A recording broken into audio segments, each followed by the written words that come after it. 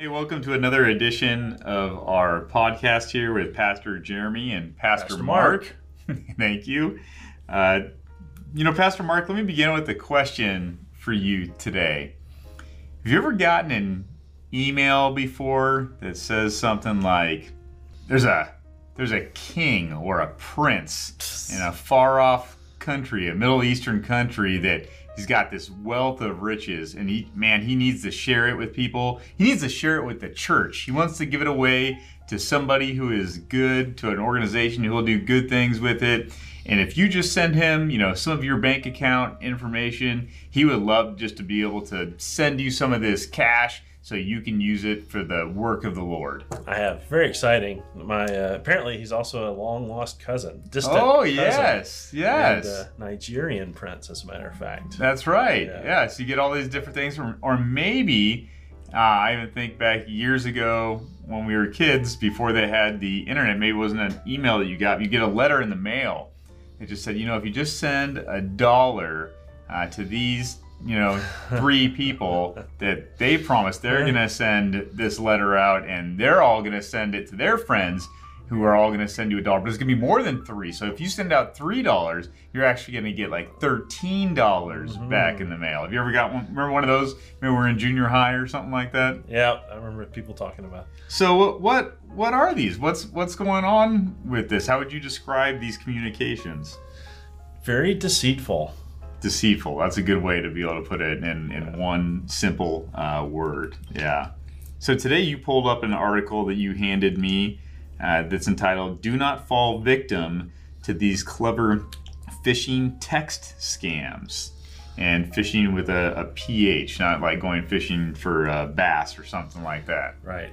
Although it is, there is the connection there, because they are almost fishing with a net, so to speak. They cast this big net, they send out these emails or text messages, or they sit in call centers and they just call number after number after number after number, and they only need like 1 out of 1,000 people to respond.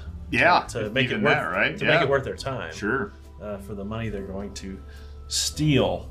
Gullible is a word that is often used for people who fall victim to this, but it's not accurate.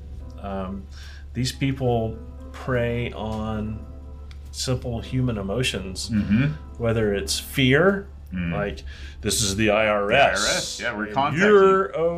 You're back taxes. Or empathy, care, compassion. This is for this good cause. This is to help charitable organizations. These electronic versions, like texts and emails, are very clever. They use, like the article talks about one scam that they presented themselves as being from Walmart. And if you look at the email, it's got the Walmart logo, it's got the Walmart address, it's got the Walmart website, it's got the Walmart, template, basically. And they just changed the, that return address or whatever, where you send the information. Instead of going to Walmart, it goes to them. So maybe real quick here, we can make a disclaimer as a church, at least for our congregation, and from you and I as the pastors here. This is something that does not only, if you will, go after individuals, but it goes after organizations in different ways too. And we've even had, probably almost at every church I've been a part of, I've seen this, people try to use, again, the trusting organization of the church to be able to go after different members. And we've even had people say, hey, I received an email today. Pastor Mark said he needs some gift cards for me to send him, this account to be able to purchase some gift cards. It's happened more than once. Yeah, and so maybe real quick for us to make a good disclaimer, what would you tell people listening to that today? That Pastor Mark and Pastor Jeremy, or anybody else, because it's actually happened with another member of our church. His first name was Howard, but where somehow they got either the church directory, somehow they got different contact information, and sent out those emails posing as me or you or a staff member of the church, and requesting monetary gifts, whether it's a check or whether it is gift cards. That's usually what they like to do because it's harder to trace. Nobody, I'll say it again, nobody will ask you to give money directly to the person. Not to me, not to Pastor Jared, not to anybody else at the church.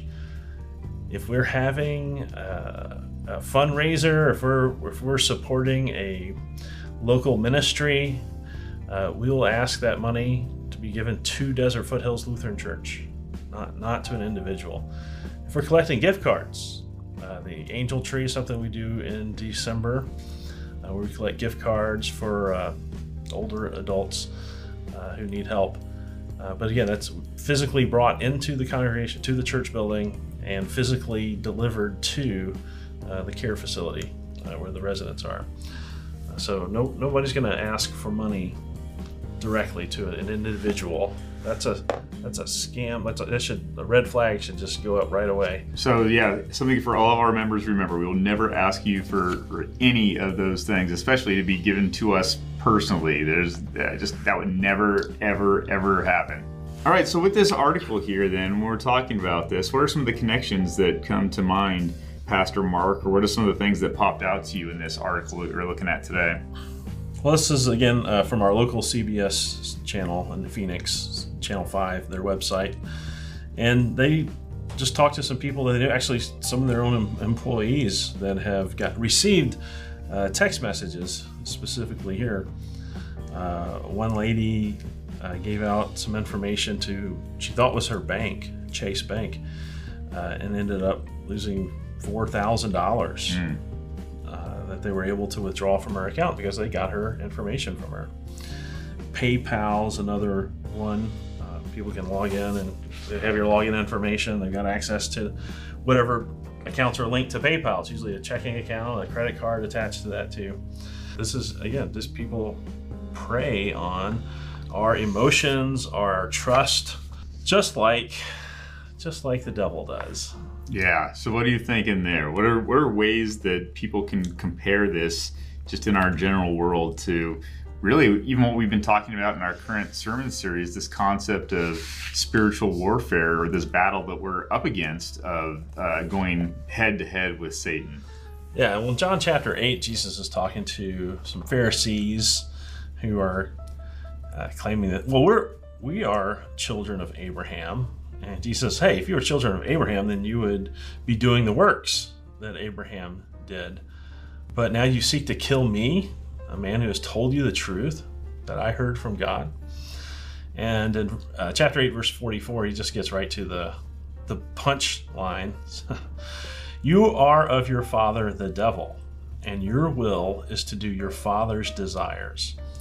He was a murderer from the beginning and does not stand in the truth, because there is no truth in him.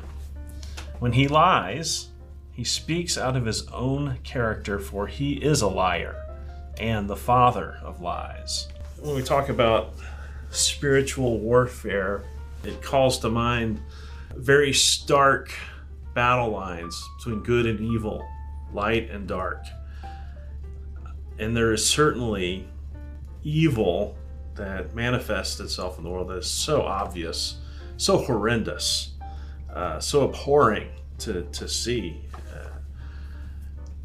But Jesus, over and over again, he warns about being deceived. And I mean, I don't think any Christian is going to be deceived by like a Hitler that would stand up and say, genocide, millions of people. Like, that's clearly evil. But the devil, to really succeed, has got to trick us, the followers of Jesus, into believing him. Yeah. And if you look at how the devil tempted Jesus in the wilderness, he used scripture. Yeah. He quoted scripture to Jesus, but not verbatim. No. He'd either leave off context or he'd twist one little word to make it have a different meaning. And so over and over again, Jesus warns, be on your guard. Be aware. The devil seeks to destroy you. He's prowling around like a roaring lion. Yeah, you would use that verse in your message a couple weeks ago now, and that really is the truth.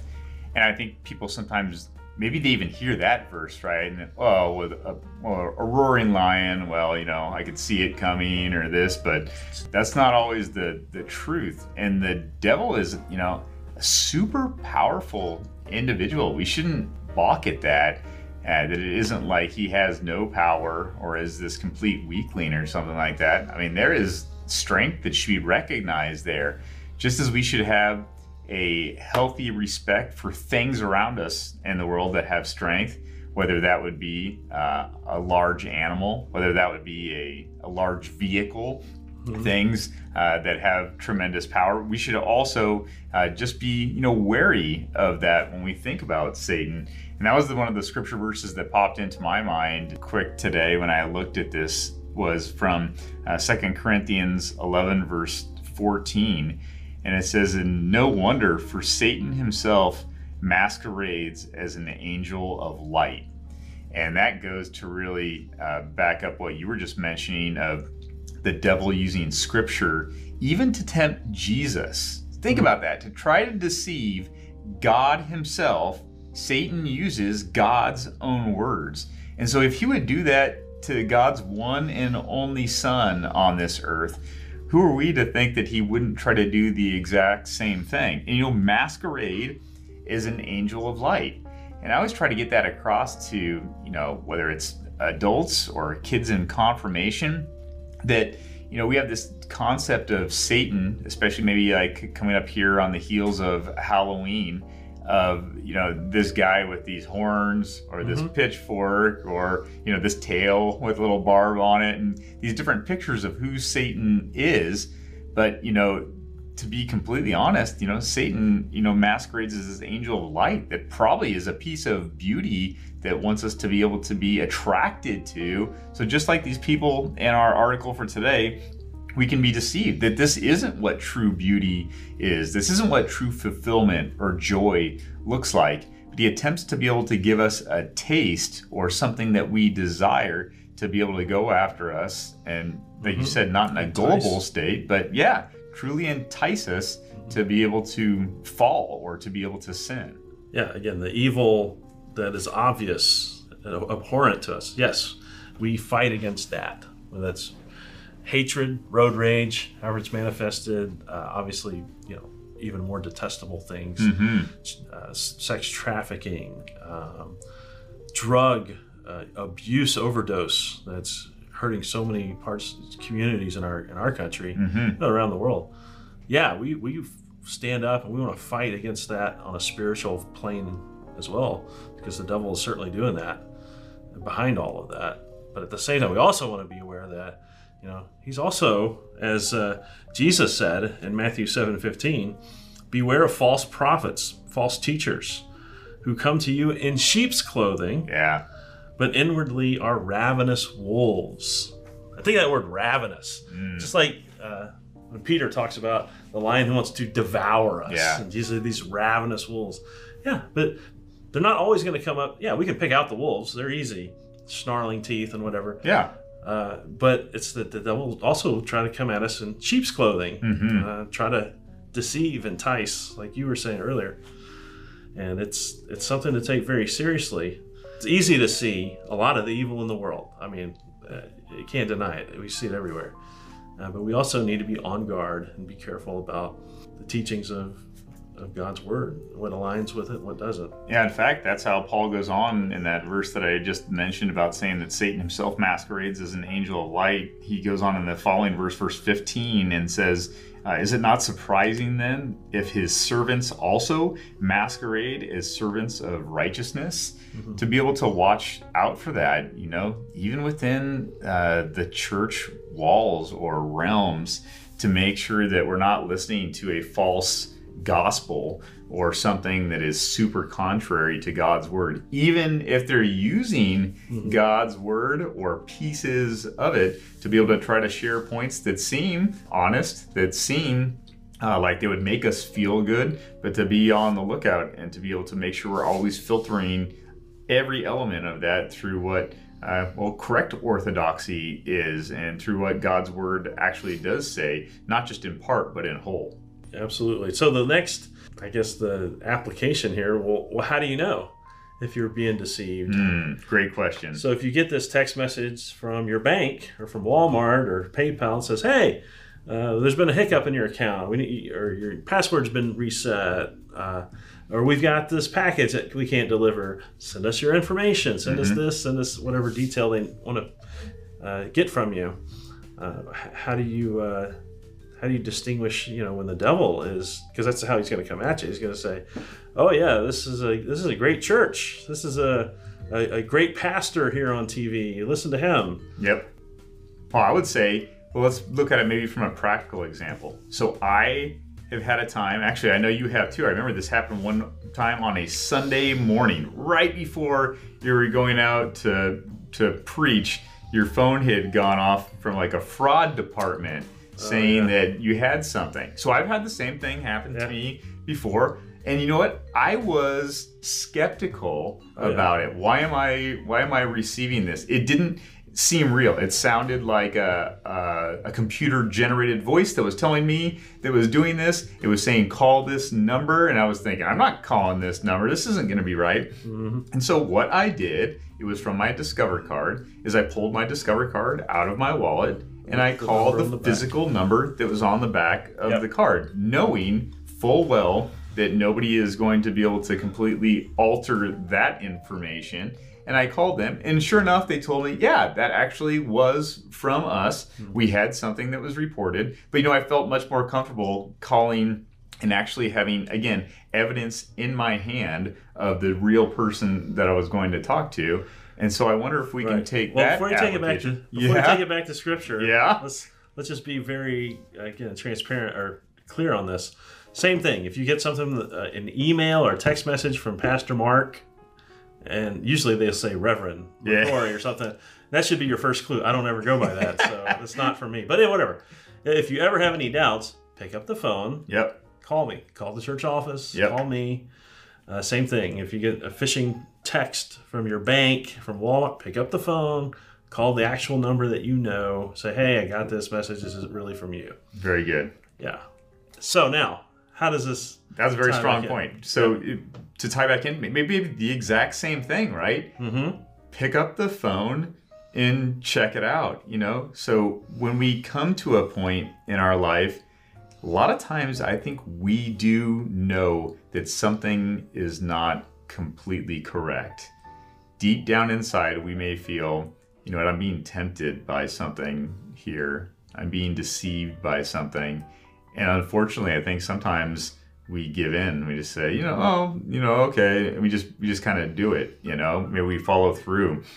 But we really need to filter those things through, the original distributor, if you will, to be able to go to God's Word and to be able to say, what does God's Word have to be able to share with me on this subject matter today? Right. What does one of my trusted friends, not just from their own opinion, but somebody that I respect within the church, what is the input and influence they can give to me on this, Exactly. Stop and pause. We're talking about talking to someone with authority that we trust. And we know is with the group, with the organization, whatever, the right place.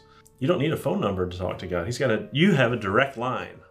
You literally just speak to him. You got it. In Jesus' name. So like you say, you feel that temptation, you feel that something's not right. Lord, what's happening here? Is this true? Am I being deceived? Lord, show me the truth. And like you said, reference the Word of God that he's given to us. As a matter of fact, 2 Timothy 3:16. All Scripture is inspired by God, or it's breathed out, right, by God. It is profitable for teaching, for reproof, for correction, for training in righteousness. So the Word of God is our guide. It's our Bible. There you go. For knowing the truth. So trust the Bible. Well, that wraps up our podcast today. We thank you for joining us. Don't forget to subscribe to this podcast channel and share. You can share this link with family and friends. Everybody, have a wonderful week in the Lord. God bless you. See you soon.